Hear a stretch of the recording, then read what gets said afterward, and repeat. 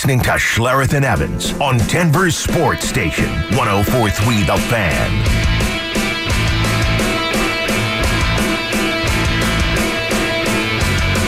Matt Smith in for Mike Evans alongside Mark Schlereth this morning on Denver Sports Station 104.3 The Fan. Thanks for rocking with us. Join in on the RamosLaw.com text line 303-713-1043. But now we head out to the Johnson Auto Plaza hotline where we welcome in our good buddy Troy Renck of Denver7, who joins us, presented by ROX Rocks Heating and Air. Troy, good morning. How you doing, pal? Good. How are you? We are just sifting through all of the details and trying to put the pieces together of what was a monumental day around here, or at least we think it was yesterday, Troy.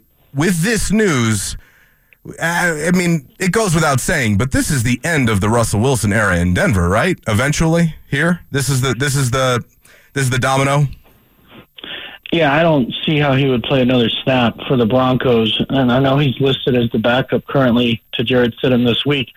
We'll see if that is the case on Sunday. It doesn't make a lot of sense when, this decision in part is economic driven because of the $37 million injury guarantee. So I'm not sure why you'd keep him as the backup.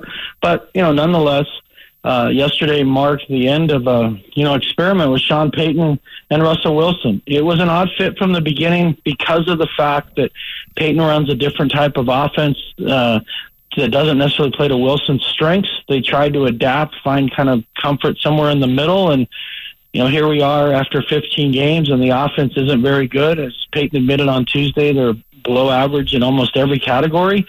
Wilson's played better in, the obvious stats, the 26 touchdowns and 8 picks. He certainly doesn't deserve all the blame, but his expected passing rating and some of the stuff that if you dig deeper into the numbers, they're not very good over the middle of the field. And he has still struggled with sacks. He just doesn't fit what Sean Payton wants to do, which is read the field. When you get to the line of scrimmage, make the right adjustments at the line of scrimmage, and 1, 2, 3 step, boom, get the ball out. Like, that's not Wilson. His strengths are coloring outside the lines and kind of reached its breaking point. I thought they would wait one more week. I wasn't shocked this happened. I thought they might wait one more week until they're kind of officially out of it, since they're holding on to playoff hopes. But, the idea that this decision was made just to win is, that's silly. There's certainly economic factors involved.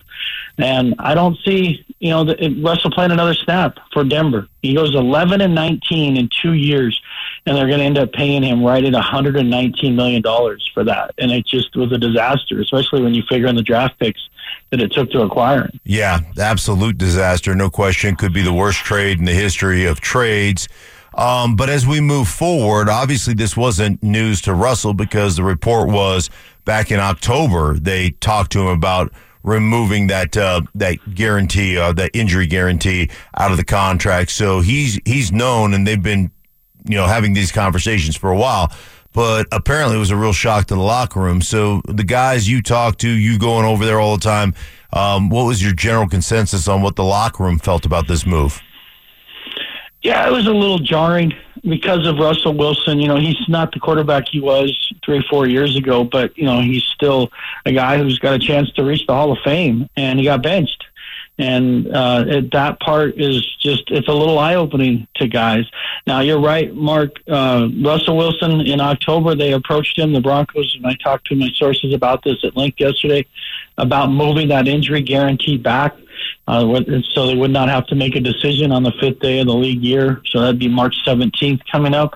And Wilson, I don't blame them for asking, but there would be no reason for Wilson to adjust or revise his contract, because they're basically saying, we don't really believe in you. We don't want to guarantee that money. And the intent would be for him to probably come to camp then and compete for a job. I mean, you would have no reason to help them. The reason you would do that is if things are going swimmingly, hey, I'll adjust it. That means more talent around me and we're going to win. And, none of that was obviously in place. But, the one issue with Russ, and we've talked about it for, a year and a half, and he was way better this year, is he's not the most relatable guy, and that was obvious a year ago when they gave him way too much power and he was essentially a coach, not a player. But this year was different. He was more on even ground with the players. He was in the locker room more, way more, certainly visibly when we were in there. but he still didn't have, 52 other allies, if you will, Mark. Guys respect him. You cannot be around him and not respect his work ethic and the kind of person he is. But he's not, I don't know, he's not that guy's guy, and he's out with everyone, and he's our guy. And excuse me, he's not Jake Plummer in that way. So guys were surprised. There's disappointment because it signals almost like the firing of a coach of a season gone wrong. But also there's some, okay, what do we got in Stidham? And that was some of it too. But it was a weird day. I think weird and odd would be the best way to describe it from the player's point of view. Troy, you just mentioned that you're not sure if they're going to keep him as the backup for Sunday's game, even though Sean Payton kind of alluded yesterday that he's not going to change his mind on that. Is it weird that he's around with 2 weeks left? If you're turning the page, should they just move on? Again, there's an argument to be made for that. The Raiders did it with Derek Carr a year ago. Just said, you know what, just go ahead, take your ball and go home. This is a very odd situation. And it's not unlike that. It's not exactly like that, but it's certainly similar. And, to Russ's credit, he practiced in the open viewing yesterday. Everything looked normal. As if you hadn't known that this decision was made, watching it, you wouldn't have known that, he got benched.